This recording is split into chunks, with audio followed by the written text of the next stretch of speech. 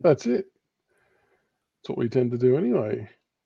Oh, there we go. We're live. Good evening, everybody. Welcome to the Big Footy Tiger Cast. Hope everyone's doing well on this wonderful Monday night. Apologies for being a few minutes late. So I just had to get my headphones up and running over this luscious head of hair that will not plague me like last week.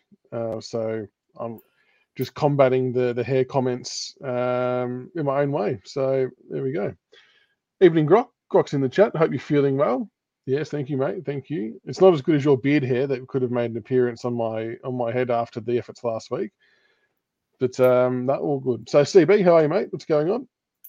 Oh, not much, mate. Not much. Just cricket season's over. Thank God. Had my first swim in over a month and nearly drowned, so that was terrific. But apart from that, life rolls on, mate. Time for footy season.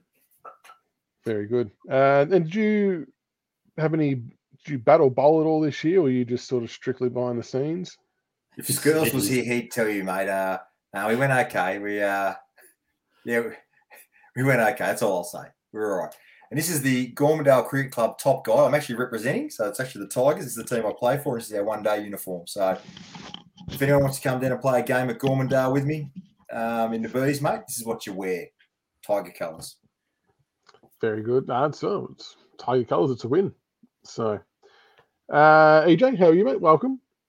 Yeah, I'm well. Thank you. Hope everyone's well. And at the start of the show, I'd just like to wish the great KB a happy birthday. 76 today. Oh. And I come armed with a stat. Thank you to Sir Swamp Thing on Twitter.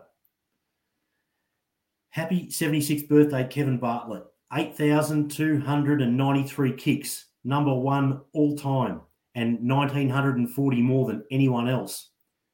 858 handballs, number 842 all time. KB.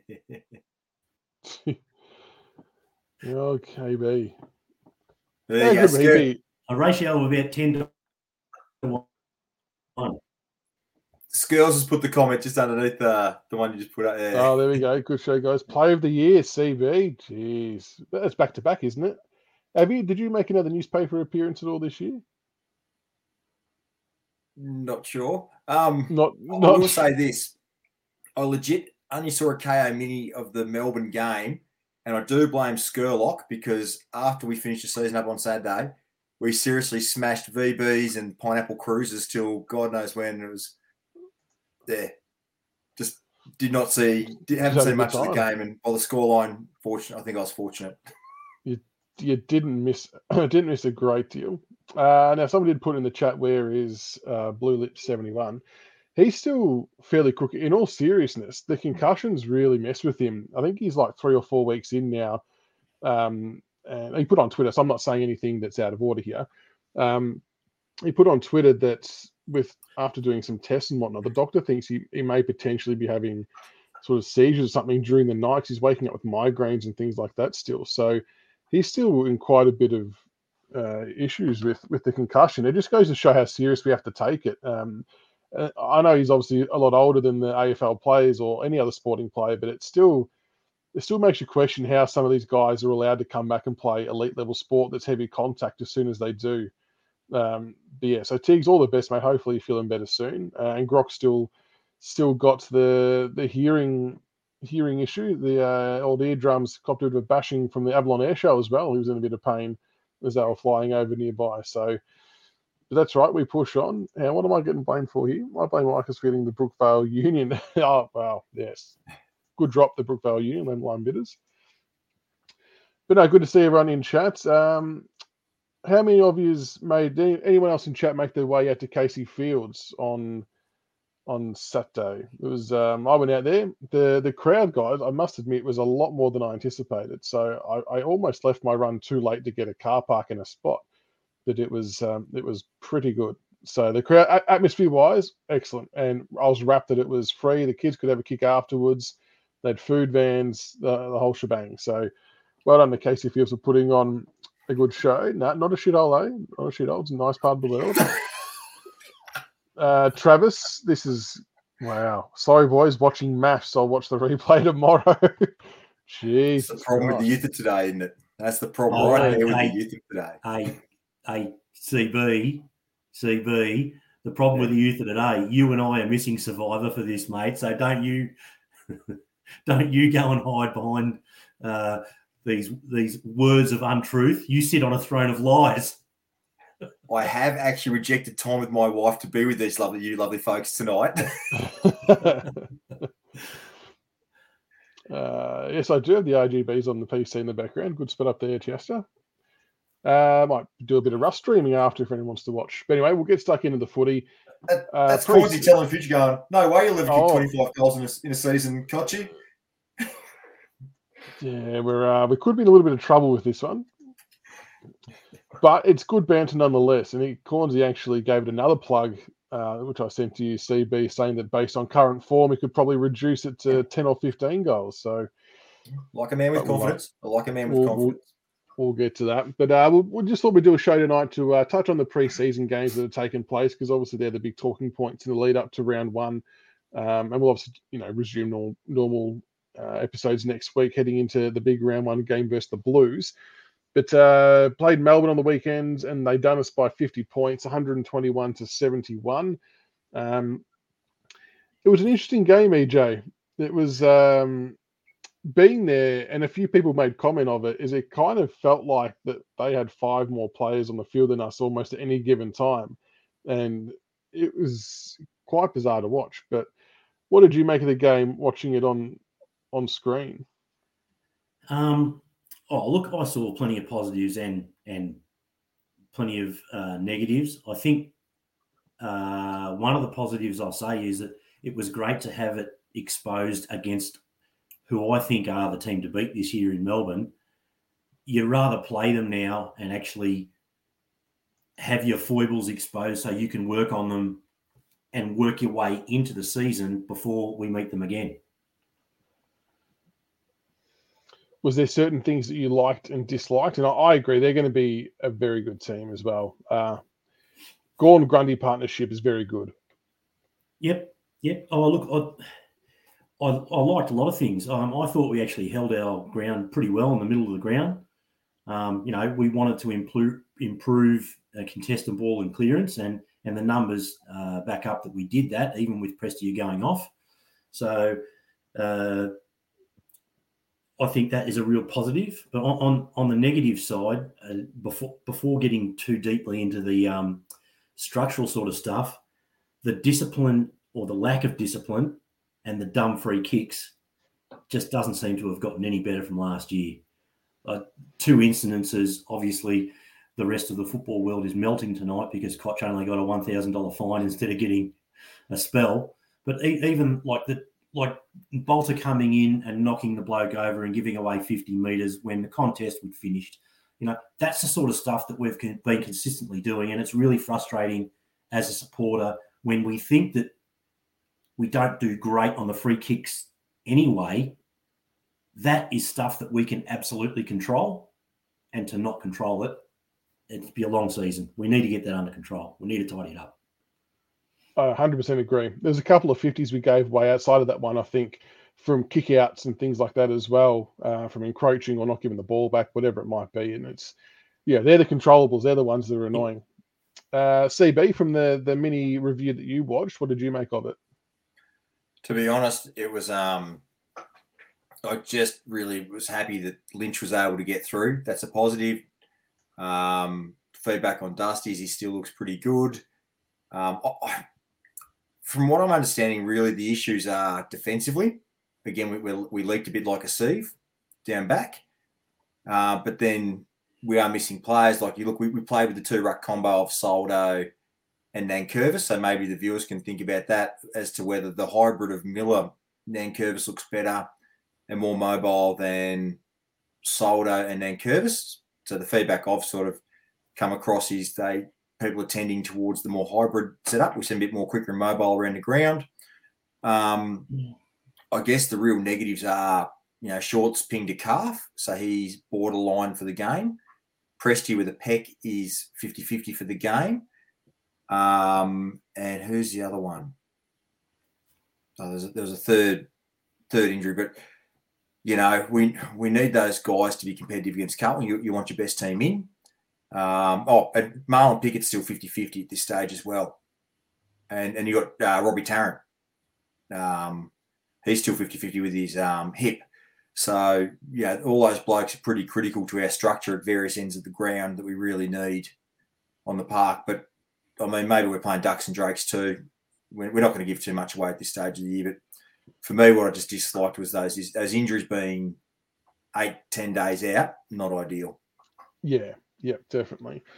I think we looked a little bit slow. The one thing that stood out for me was the ability for Melbourne to transition the ball from defense to offense very, very easily with a lot of chip kicks through basically any part of the ground they wish. They could go wide, they could go down the middle. And we were talking like this Clayton Olivers and Petracas, like those guys were free with no one around them. It was quite alarming. So I don't know whether that was a case of it's just a preseason game, we're just ticking the legs over to get through it. But there was minimal to no defensive transition running at all, or tackling for that matter. Tackling I'm okay with, being a practice game. I don't read into that part too much. But the running back the other way to stop transition, like they were literally able just to pick out 4 or 5 passes, get it forward of centre, and then bang inside 50 EJ. It was that happened over the course of 4 quarters easily, and that's why we conceded as many goals as we did, because they were getting easy entries. Oh, so sometimes if we lost the contest and the ball spat out, it looked like we were just jogging. I don't know what it looked like at the ground, but and that was one of the negatives that I had written down. And you say the transition was from the defensive 50. Whilst I'm happy to talk about the positives of having Dusty and Shea down forward with Cumbo and Jack and Lynch, one of our great strengths has been forward pressure when we've been able to lock the ball in. Have we got too many attacking types, and are we lacking a little bit in the pressure? Because as you say, Melbourne seemed to be able to walk it out whenever they wanted. It stood out massively. Like Rioli Jr. was pretty much our only noted small, speedy, but when Bolton wasn't there, chaser of note. So Dusty won't really give you much of a chase. Cochin's on, heavy legs or whatever. He's on the older side. We know that Jack and Lynch will maybe corral at best, but won't apply serious heat. So opposition had no real fear. I know it's only a practice game, so we're not being doomsdays, but it's something we 100% need to address going into round 1, because they've got to get that mix right. And I think having Dusty, Lynch, Riewoldt, Cumberland, and only one small forward isn't the right way to do it. I don't think we're sharp enough down there. It's just going to be too easy as soon as the ball hits the deck, and because we bomb it in long, I would say 9 out of 10 times it's going to hit the deck from a contest. So it just looks too easy for opposition defenders to walk out. What did you think? But then, like some people rate practice games and some don't. I mean, the intensity isn't there. It's very hard to gauge intensity in a preseason hit out as well, because they've obviously got blokes trying things. We're trying to get a couple of blokes in new roles, learning their position. So I hear what you're saying, but then I don't know how much weight I put behind it as well. Because you remember, it's pretty bruise free. A lot of that shit's pretty bruise free, because you're not wanting your guys to crack in and get hurt. There's definitely an element of that. There's bruise free, but when we played our best football as a club, we were generating good habits in all forms of games, whether it was pre-season, whether it was, whatever it was, but we were creating good habits, and not running back and doing those things. I just worry that we're creating bad habits for ourselves again, and it might be harder. Like we might get jumped early part of the year before it's, it might be too late to then turn around and fix it. Maybe we're jumping at shadows with it, but yeah, I don't know. It's just a little bit. I just don't think we're nippy enough around forward. I wouldn't mind seeing Judson Clark spending more time up there. I thought he was very good. I think he played on the wing for a lot of the time, Juddy, but he was good. He was good. What do you make of his game, EJ? Sorry, I've got my wife just texting me from outside the door. I'll have to pass it on to CB. There's a bit going on out there. Hang on. No, that's all right. Give me 20 seconds. Did you see any clips of Judson Clark, CB?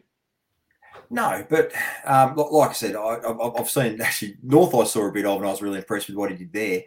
But yeah, the Melbourne game, that one. Yeah. I was smashing beers with Skirl, so it was there was a bit of other things going on. But look, he's been impressive. I mean, Taranto's probably been the story of our preseason now with how he's gone about it. Like even neutral people are saying he's looked fantastic in both games with his two-way running and his tackle pressure around the ball. I just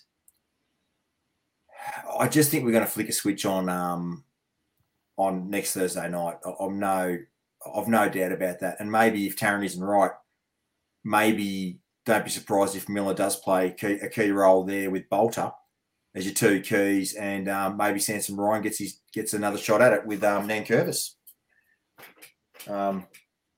Speaking of Taranto, it's a good point you raised. He's in flying form. He and Hopper.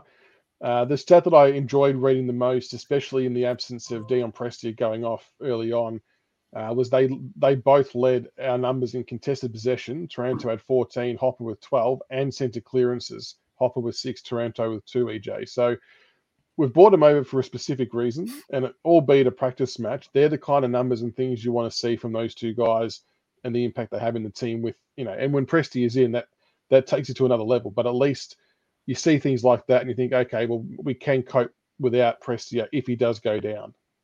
100%. Sorry, it was a rogue dog on the loose.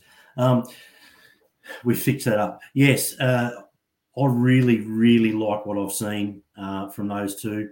And it's kind of funny watching them wax and wane too and get the ball to each other. They know where each other is, which is pretty cool to see. Whilst we got licked in a lot of areas, as I said, when Prestia went off, we still looked all right in that area, and they had a lot to do with it. Taranto's been a standout so far. And I think now I did hear what you said before. I did really like Juddy Clark. He looks like he's had a big preseason. He was actually, he looked very impressive. I don't know what he's like at the ground, but he's moving really well. And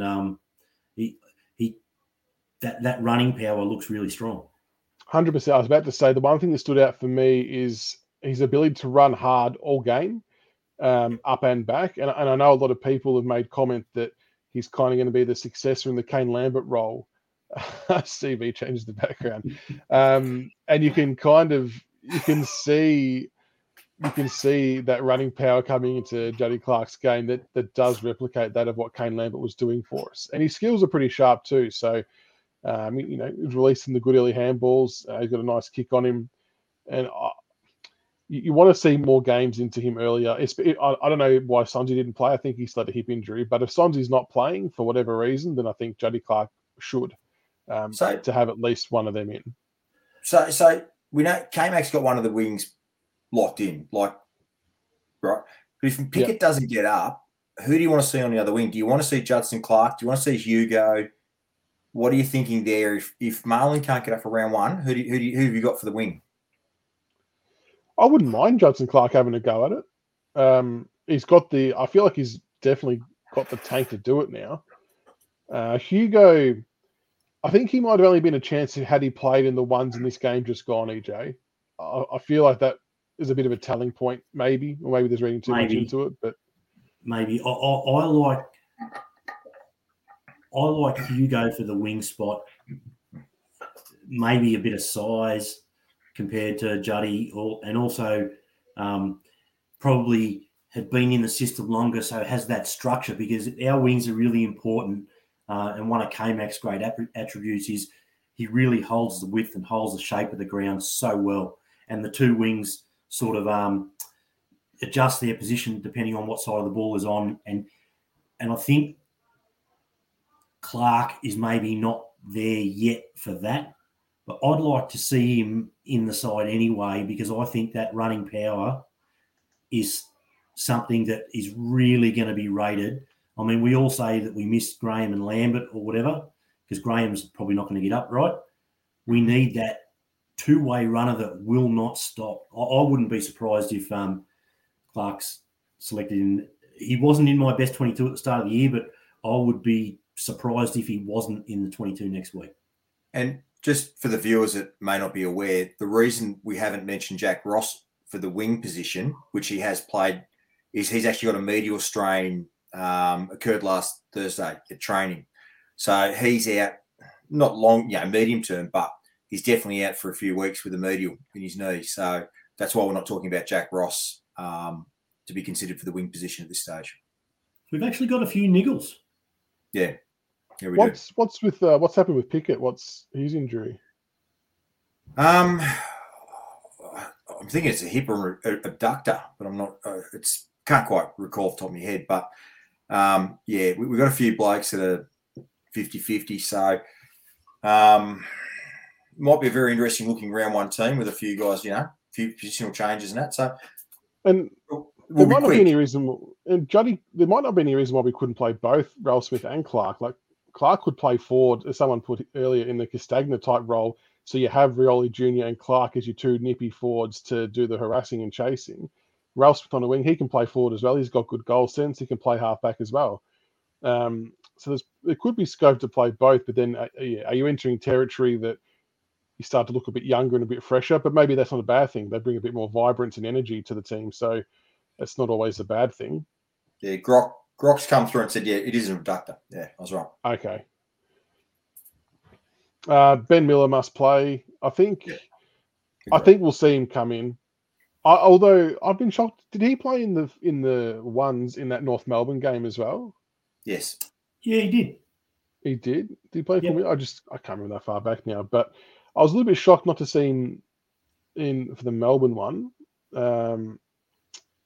But I suppose that was because of the rucking partnership with Big Soldo and Nankervis out there. But I don't think we can go with that ruck combo. We just look too slow. And I get why there's logic to it against a Gawn and Grundy combo, but for round one, I think we go back to that hybrid model.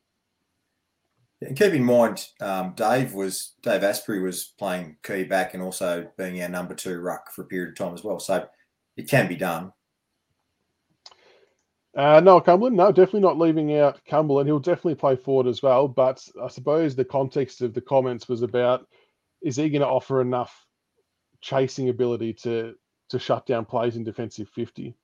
But I actually thought Cumberland had a pretty good game on the weekend. The only thing he maybe did wrong is he handballed one off weirdly at the top of the square that he probably should have just kicked himself. So there was probably a couple of goals we left on the table, as Dimmer would say, EJ, with a bit of unselfishness. I think Bolton had one as well. But you maybe don't mind seeing that too much, but you would rather see them take it upon themselves and convert than not. But I get why you want to bring each other into the game, though.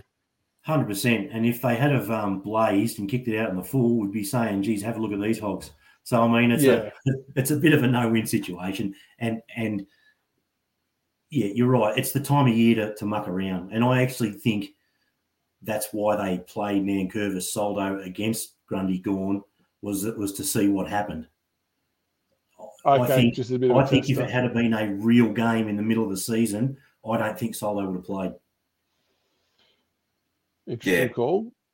And I think someone mentioned somewhere that they heard Dimmer talking pre-game, and he was interested to see how the four-line combo would work. So I think even he knew that it wasn't maybe what it's going to look like in round one, but it's one of those things that they probably have to just find out what the balance looked like, if those kind of players all end up in those spots on the ground. Oh, what? What is that? It hasn't worked. Damn it. Oh, my goodness. That's a picture of Kane. I think CB's clicked the wrong link here. No. Keep talking. I'll get it right. Not that there's anything wrong with that, CB. Damn. I'll try. The other player I want to mention, Liam Baker, I thought had a ripper game, 36 disposals. After coming off, was it appendicitis or his appendix out, something like that? Appendix out. I thought you couldn't have asked for a much better game, but the question still needs to be asked: what part of the ground are we going to utilise him in? Because he can play anywhere. He can spend minutes in the middle, although I don't think he needs to now with the addition of Taranto and Hopper. I think that part's long gone. But he could be the pressure small forward as well. But he's also very valuable down back. So, listeners, keen to hear everyone's thoughts on where you think Baker's best foot is going to be, as well as EJ and CB. I have no idea. I honestly don't know where to put him. Is he? I think Dimmer does think of him as his Mr. Fix-It.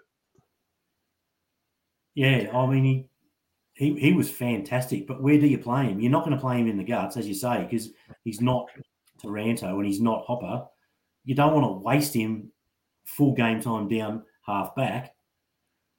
Could he play? Could he fill the other wing? I think Bakes. I think he's your swing man, mate. If you've got a problem in the forward line, you can put him there. Near the lockdown, he can play defence. I mean, the back line will be interesting because you need him for a bit of pace as well. Actually, what's people's thoughts about Rioli's game? Because his first game against North was a bit average. How was he against the Demons? Okay. Yeah, he didn't set the world on fire, but didn't do anything bad either, I don't think. But I mean, he's going to have to play. I mean, if Short's, I didn't realise that Short had a calf issue, so if he's out, then I think this week, in round one by default, Baker will have to play defence alongside Rioli if Shorty's not in. Well, you think about it. If Tarrant doesn't play, you got Broad. I'll say Broad, Miller, Grimes, Rioli, Bolter. And I don't know, who am I missing? Baker? I don't know. I'm just saying you're going to need Bakes and Rioli for run off that half back line.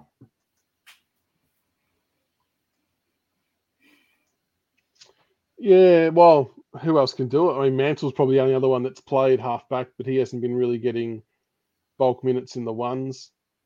Or Hugo. Hugo could. Or K-Mac, actually.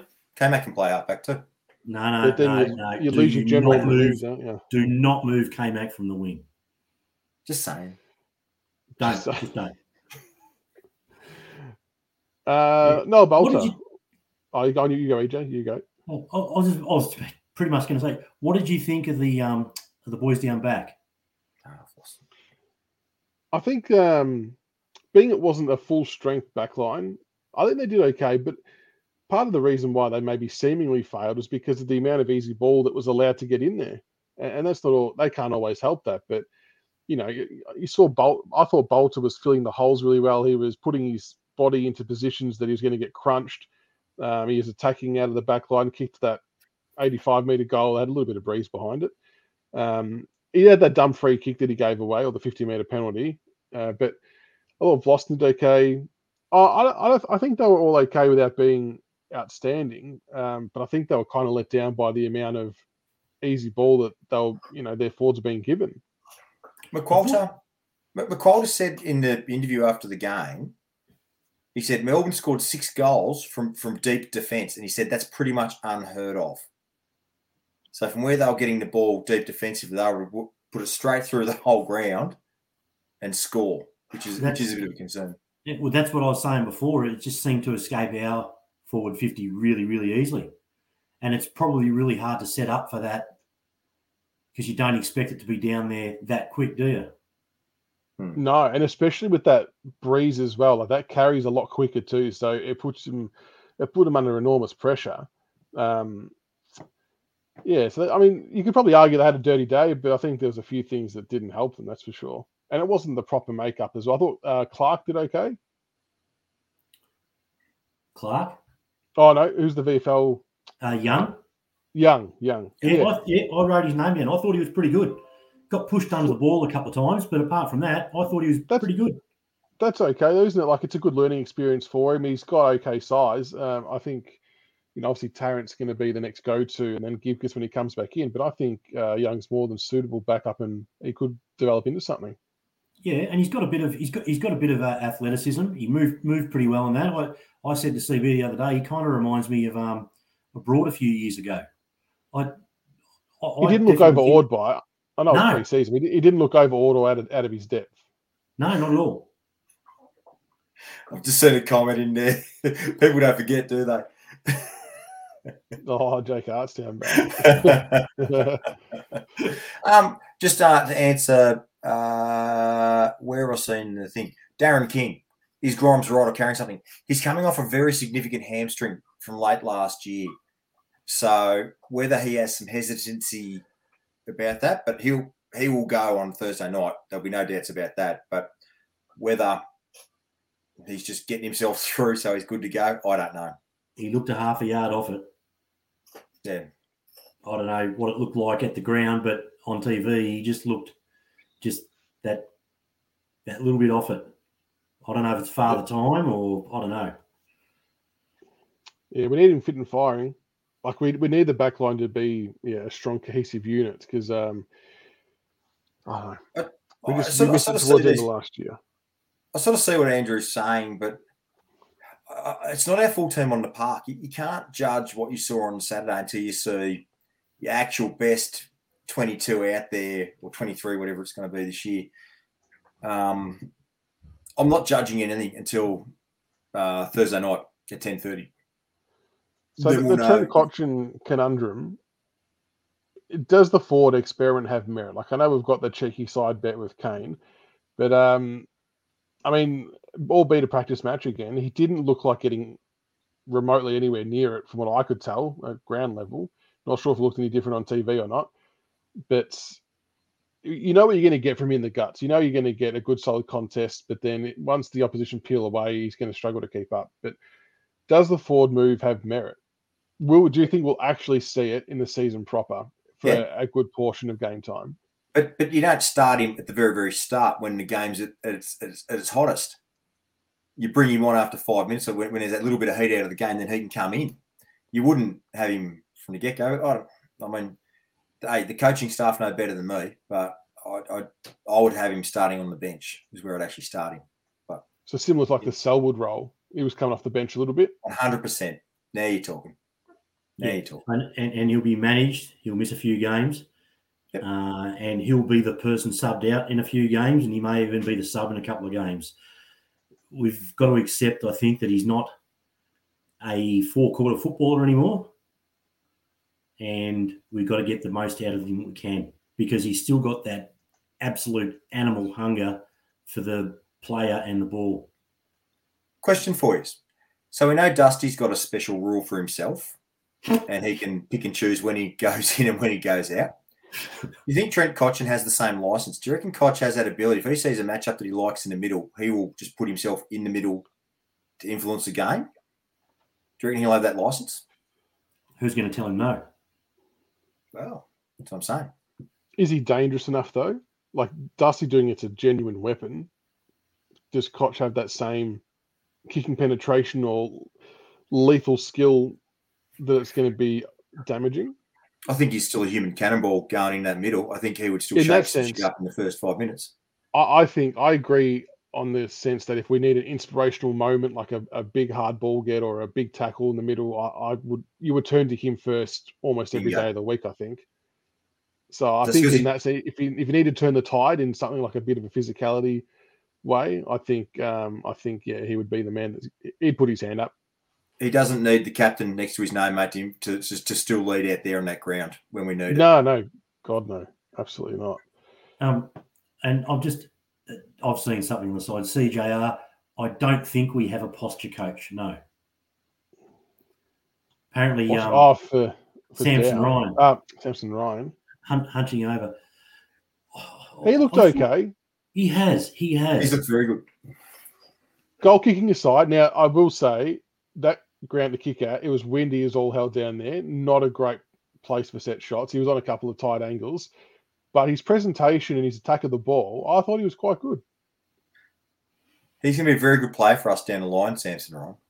Absolutely. It's taken him a couple of years to put the size required on to not be bullied. That's right. He's turning 21 this year? I've got no idea. He might be a little bit older. Nah, he's only got drafted a couple of years ago. So I think he's he'll get some definite game time this year. There's no doubt about it. And from what I've seen, I saw against the North game, he looked really good. And the clips I saw when he came back on for that last quarter looked really good there. So a bit to work with. The North game was an interesting one for him, wasn't it? Because he was the main man alongside Jack, obviously with no Lynch, and I thought he handled it quite well. Like I said, presented crash packs, kick goals, and he's actually quite mobile at ground level. I think he's much more mobile at ground level than what Lynch is. I'm not saying he's going to replace Lynch and we don't play him, but I think we've definitely got time he's got time on his side. I think he'll see some minutes, and I'm really wrapped for him because I still feel awful about the circumstances he was thrust into his debut game and how that panned out. And I'd be happy to scratch that from the records, let him start fresh this year. He might. I wouldn't be shocked if he played round one, to be honest. He could be that hybrid mould ruckman, but I just don't know what his defending ability is like. That's where Miller gets the nod in that aspect. Like if the ruckman drifts forward, Miller can defend at least. Well, the thing is, though, if Taz isn't right to go, then Miller will play key back with Bolter to cover the two gorillas down there. So Ryan could get a go. I wouldn't put it past that Ryan plays, and I'd be quite comfortable if he did play round one, to be honest. I think it'd be fantastic. That debut game was very Jack Watts-ish. Oh, Warnie's first game wasn't real flash against India, mate. So, sorry, what was that? Warnie's first game against India wasn't real flash either. Look how that turned out. Oh no, I'm just saying though, it was lambs to the slaughter. It was. It wasn't the right time. It wasn't the right weather. It wasn't anything. And I think he injured himself in the first quarter too. So he copped a corky in the first minute. We'll scrap that one from the record, I reckon. Dow, what did you make of his game, EJ? I thought when he had bulk time in the middle, I thought he did good things. I thought he was all right. He wasn't uber noticeable, but he didn't do anything. There was nothing poor.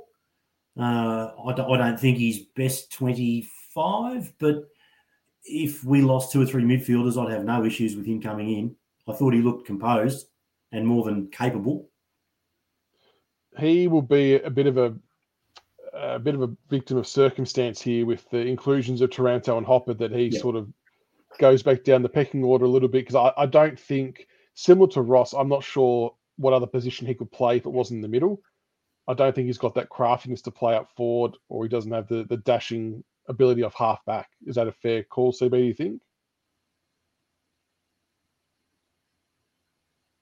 Sorry, I was just reading a comment. I was just going to respond to Tiger Forecaster about the round one team being a very hybrid team. Hard to see us being settled against the Blues with so many changes. I tend to agree, and I'm revising my forecast down from 120 points down to 98 at this stage. Oh, Jesus. Downey's like, I don't think Dow's on his last chance. Not at all. I think he had quite a substantial bit out. Was it with glandular fever, I think it was, that I think knocked him out for almost an entire year. So I think he'll still get some games, but it's going to be dependent on either players resting, players injured. Like something will happen where he will get a game. He's just got to make the most of it, doesn't he? Oh, and can I ask a question of the Melbourne team? How full strength was the Melbourne team against us? Who were they missing? They had a few out. Off the top of my head, Fritsch was out. Viney was out. There's a couple more. I don't really pay much attention to Melbourne, so I was, but so they're going to get better as well. They had a few of their top liners out. Yeah, there you go. So I was just saying on Dow, he'll get a few opportunities, but at the end of this season, with the deals that we've done for Hopper and Taranto or whatever, a few of that sort of player are going to leave for opportunity. We have to be mindful of that. It's going to happen. Because we're going to prioritise someone like keeping Sonzi than keeping Dow. Yeah. The other thing I want to get your guys' thoughts on, Nick Riewoldt, I don't know if it was today or yesterday, made comment about that he believes that this year of all years, there's going to be greater separation between the top 8 and bottom 8 in terms of talent and skill level. So he thinks that the top 8 teams are obviously naturally going to get better, but a lot have also put themselves in a good spot, whether it be drafting or young kids coming through. And he reckons by about the halfway mark, that we'll have a very, very clear indication on the ladder and how it all is going to sit for the rest of the year. Do you buy into that theory, or do you think it's an open race like it has been in previous years, from pretty much, first all the way through to maybe even 14th was kind of fighting for an 8th spot? I think this will be the tightest race we've ever seen. I disagree. I think with equalisation measures and everything's coming along and the way other clubs have recruited, I think it's going to be very, very tight. But I still think Melbourne's a team to beat, but it's going to be very tight. Yeah, Melbourne's a team to beat, no doubt. Look, I think it'll be tight for positions in the bottom half of the 8, but I think that there'll be 3 or 4 clear teams that will be the ones that can win the flag. And I think teams outside of that will be lucky if they do. Yeah, I think it's going to be a bit tighter as well. But I agree. I think there'll be the top 2 or 3 teams that'll kind of be that half a step ahead of everyone else. And it'll be a bit of a shit fight for the last few spots in the 8, which is what makes it interesting, really. Yeah, like Kind of what you want to see. 4 to 14 on the ladder, you could throw a blanket over them, but I think Yeah. the top few will just separate themselves. Yeah. But what do we know? All Tigers gone. Melbourne, Brisbane, Geelong, top 3. Yes, I agree. Yep, I agree with that. Brisbane pick it. They are a good team. I just think they aren't mentally strong enough to carry it through all the way in finals. I honestly think if they had a different coach, they'd have already had better results in finals. They have recruited for need as just about as well as us. Dunkley in the middle is massive for them. They get Ashcroft for free, and they get some smarts down forward to help out Dopey Joe and his sidekick Eric. They've actually got now someone with a brain in the forward line in Gunston. I think Brisbane are going to be a really, really dangerous side. I forgot about Gunston. That's a good call. Yeah, no, the Brisbane will be good, and this is where I'm not crying unfair or anything like that, but this is where Brisbane have a home crowd. Geelong have a home crowd and don't travel. Like, we certainly get a lot of supporters and we love playing at the MCG, but you get a real free kick for that 1 or 2 or half a game here and there that will separate you and get you that ladder position for the end of the year. I think I'd be staggered if Brisbane and Geelong didn't make the top 4. Yeah, it's hard to argue that. I think both got good lists. Like, it would take something catastrophic for them to not be featuring there. Both good teams. Geelong got everything for free. My goodness. What was that silly deal? They got pick 7 and that player. That's pick 1100. How was that looked into? Speaking of deals, you just tweaked my interest. Do you want to talk about Collingwood and their suki la dickhead ex-president mouthing off about, and their supporters talking about how they saved the league and they're bigger than Ben-Hur? Like, come on, they're taking the mickey, surely, eh? Collingwood full of themselves and full of their own self-importance, particularly Eddie Maguire, the racist dickhead. Surprised. Yeah, you kind of got the timeline wrong, saying that they were, original tenants. Well, Melbourne is the original tenant. We're clearly second, and they didn't save anything because the timeline he was talking about, at that particular time, Collingwood were destitute and they needed help. They weren't giving anyone else help. Correct, right. Anyway. I've forgotten about All right.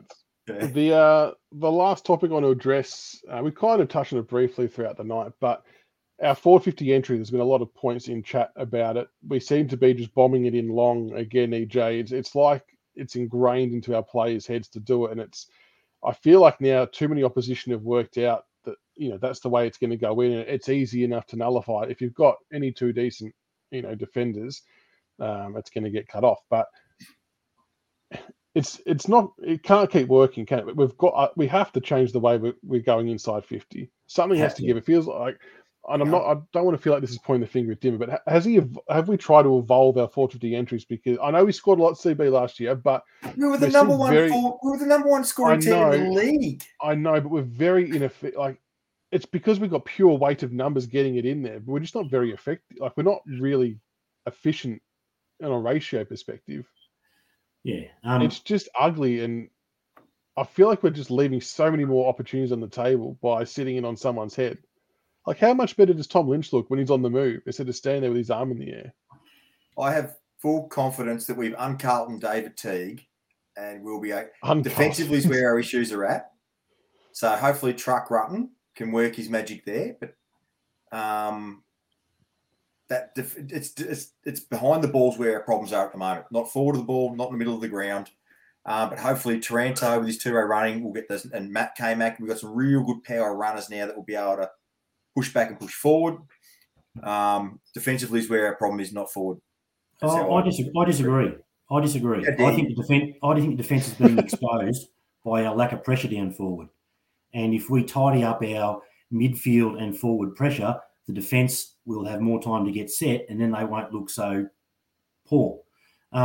In regards to the forward 50 entries, Del Santo did say on the coverage, and I don't know whether this was evident at the ground, Chris, that Melbourne were really well set up with their spares behind the ball, Lever and May controlling and patrolling the area. And so we sort of lost our way a bit. Is that something that we need to work our way through? Is our issue only against the top sides? And so therefore, do we not see it often enough through the year? But maybe that's the point. Maybe that's what you take out of that game is well, shit, that really worked well against us. How can we implement that? What I've noticed is that when Dusty was playing as a forward, he sat a lot deeper than when it was Jack or Tom doing it. They sat a lot higher. And then when they sat higher, May or Lever would just sit 15, 20 metres behind the ball. Similar to what, when we were winning flags, how Grimes would sit off behind as the nude, as whatever Dim, I think, like to call it. But that's where bombing it doesn't work well. So if you've got two reasonably good intercept markers or guys who can read the ball, which most teams do have these days, it's easy for them to cut off. Like the amount of times we'd get the ball out of defensive 50, get it up to the wing to Lynch or Riewoldt, who were essentially on a 3-versus-1 with no real other support. It just kept breaking down. And that was kind of the theme a little bit last year too, that we weren't able to sort of pick our way through as like other teams do to us. I'm trying to think of the last 5 games when Cumberland come into the team, and that changed on where we had more hit-up forwards. I think we hit our forwards up a lot more in that last 5-6 weeks when Cumberland come in. He's frozen. Yeah, he gets on his bike, doesn't he? Yeah, so I don't know. I've got faith. Well, hopefully we have a good outing round 1 against the Blues. So, all right, I suppose everyone's homework for the next week is to work out what we think the best 22 is going to look like for round 1. So I'm sure we can put together a bit of a side to reveal on Monday and see what we think will happen there. But hopefully we get these injuries under control too. And I mean, the names you mentioned off the top, CB, there's a couple of alarm bells there. But I mean, if Press is 50-50, I'm tipping we're not going to play him. Same as Short. So maybe we already are factoring them out of the equation, do you think? I reckon Presti will play. Short won't. I reckon Tarrant won't play. I reckon Pickett will. That's my take. Out of those 4, I reckon 2 will play, 2 won't. So I reckon I actually think Miller will come in and play key back, and I think Samson Ryan will come in and play ruck with Nankervis ahead of Soldo. And to keep in mind, there's talk that Jack, and I had a text from a mate, and I've seen it in the comments. There is a concern around Jack Riewoldt as well. In injury sense, on what? Riewoldt had scans today. Don't know what on, but just so it was reported on Fox Footy. So could be a very interesting team round 1. People might get their hybrid and have Jack out for round 1, and Cumbo could be the man. Who knows? Oh, there you go. Aaron's put finger. I swear he has a scan on his finger almost every year, doesn't he, around this time? Yeah, I'd be a bit reluctant to play anyone that's sort of semi-injured, just get them right. And Kegs, that's a good point. Mackay and Curnow will be maybe a slight concern if Tarrant doesn't get up. But you've got to back Bolter in, and this is where Gibcus missing will hurt a bit as well. But I also think Miller can more than hold his own too. I think he's got enough size about him, enough smarts about him that he can be given a job. And Broady's going to do his thing as well. So I think between the 6 of them, they should be okay. Miller's a big boy. He's quick. Miller's bloody quick for his size. And he reads it well. I would have no qualms in Miller playing on either one of them. I think he'd be fine. All right, I think that wraps it up because we won't go too much into the Carlton stuff because we'll save that for next week for the Monday night show. So thank you, gentlemen, for joining. Thank you, everyone, for tuning in. Can I just say one thing? Oh, yep, go for it. The stand rule. Oh, yes, the stand rule. Right. We all hate the stand rule, don't we? Is that fair? Very fair. Maybe. Maybe. Kudos to the AFL. They have a special talent. They have taken the worst rule in the book and they've made it worse. They've made it worse. I was away for work, and so I happened to catch last Thursday night because I was in my dodgy motel room as usual, the Brisbane-Geelong game. So a couple of adjustments to the stand rule now is if you are coming into impact and you don't get there in time, you can't retreat out, right? But there was a situation where Geelong were going forward. The Brisbane player didn't quite make it for the mark. He backpedaled out, but the other Brisbane player thought, right, I need to get on the mark. And he pointed at the mark and ran into the mark and got pinged for 50. So now actually trying to do the right thing and stand in one spot like they've asked you to do, if you haven't done it quick enough, or if the other person has decided that they want out, you can't do it. 50 metres, it was a goal. Like, it is a dumb rule, and they've made it infinitely dumber with 2 extra interpretations on it. And I was watching, and I just had the Fox, and I rewound it 3 times. I was trying to figure out what happened. Seriously. There's going to be a lot of confused people at games this year, isn't there? Do we know when and if this new CEO is going to be announced? That keeps getting pushed back, doesn't it? Give me a candidate that says, I will abolish a stand rule and I will lead us fucking stampede onto AFL House. It's a dumb rule. And I know you pointed it out several times before, but how stupid is it that, players are getting penalised from running away from the guy with the ball? Like, you're giving him more space, which is what they want. You're not impeding him whatsoever. They want more space. They want more time. And you're getting penalised for it. It defies logic. And the 4 umpires thing, I can see what they're trying to do. If the 4 umpires means they were opening up the talent pool to get more umpires in that are better decision makers that maybe didn't pass the fitness side of things previously, great. But it's going to cause a lot more confusion because, like you said, we're adding more interpretations. And all of our rules are interpretation based. They're not clear cut. Well, not all, most of them. Gil McLachlan will see this year out, mate. He will still be there by the halfway mark of this season. There's just too many. There's too many bodies. There's too many bodies and issues he's got to sweep under the carpet for him to go yet. With the Hawthorn racism issue, with Fagan and Clarkson, you've got a whole bunch of shit that he will not let someone else get their hands on. He has to control it so he can control the narrative. So he ain't going anywhere until all his reports and findings are out. And he's doctored the results to make the AFL look like what they are. Tinfoil hat on. It's not, mate. You know it's true. You know it's true. That prick, if you read that book, The Boys Club by Michael Warner, and incidentally, hey, what happened to that guy after he released that book where it just tipped a bucket and exposed a lot of shit from AFL corruption in the last 20 years? That's right. He's now doing Nadia Bartel articles in the Herald Sun, mate. Worked out well for him. But, there was a lot of truth in that book. And Gil McLachlan is an architect and Dimitru and Mike Fitzpatrick are the architect of a lot of bad shit the last 20 years. Fact. And that is why the AFL don't want Benny Gale, because he won't fall into the boys' club mentality. He would do things the right way in what he deems to be appropriate, and that may not align. But that's good for us, though. I'd rather Benny with us than there, personally. And one more thing. I would just like to say thank you to a 3-time premiership legend. He'll always be a legend in my eyes. I'll love him to the day I die for giving us some great football moments. Congratulations to George Castagna on a wonderful career, and I wish him all the best in retirement. Yep. I highly respect players that absolutely eke every ounce out of themselves. When you think of some of the players that we've picked high, like Ben Lemon Lennon and players like that who had all the skills in the world. Corey Ellis. Silk. Right. Had zero application. And then you get a guy that just applied himself and, got a game through the back door. Absolutely hats off to George.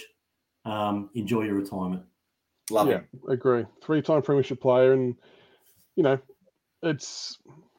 I don't mind people who have criticised his performances over the journey, because every player's had a performance to be criticised, but you've got to show the ultimate respect to the guy. 3 flags.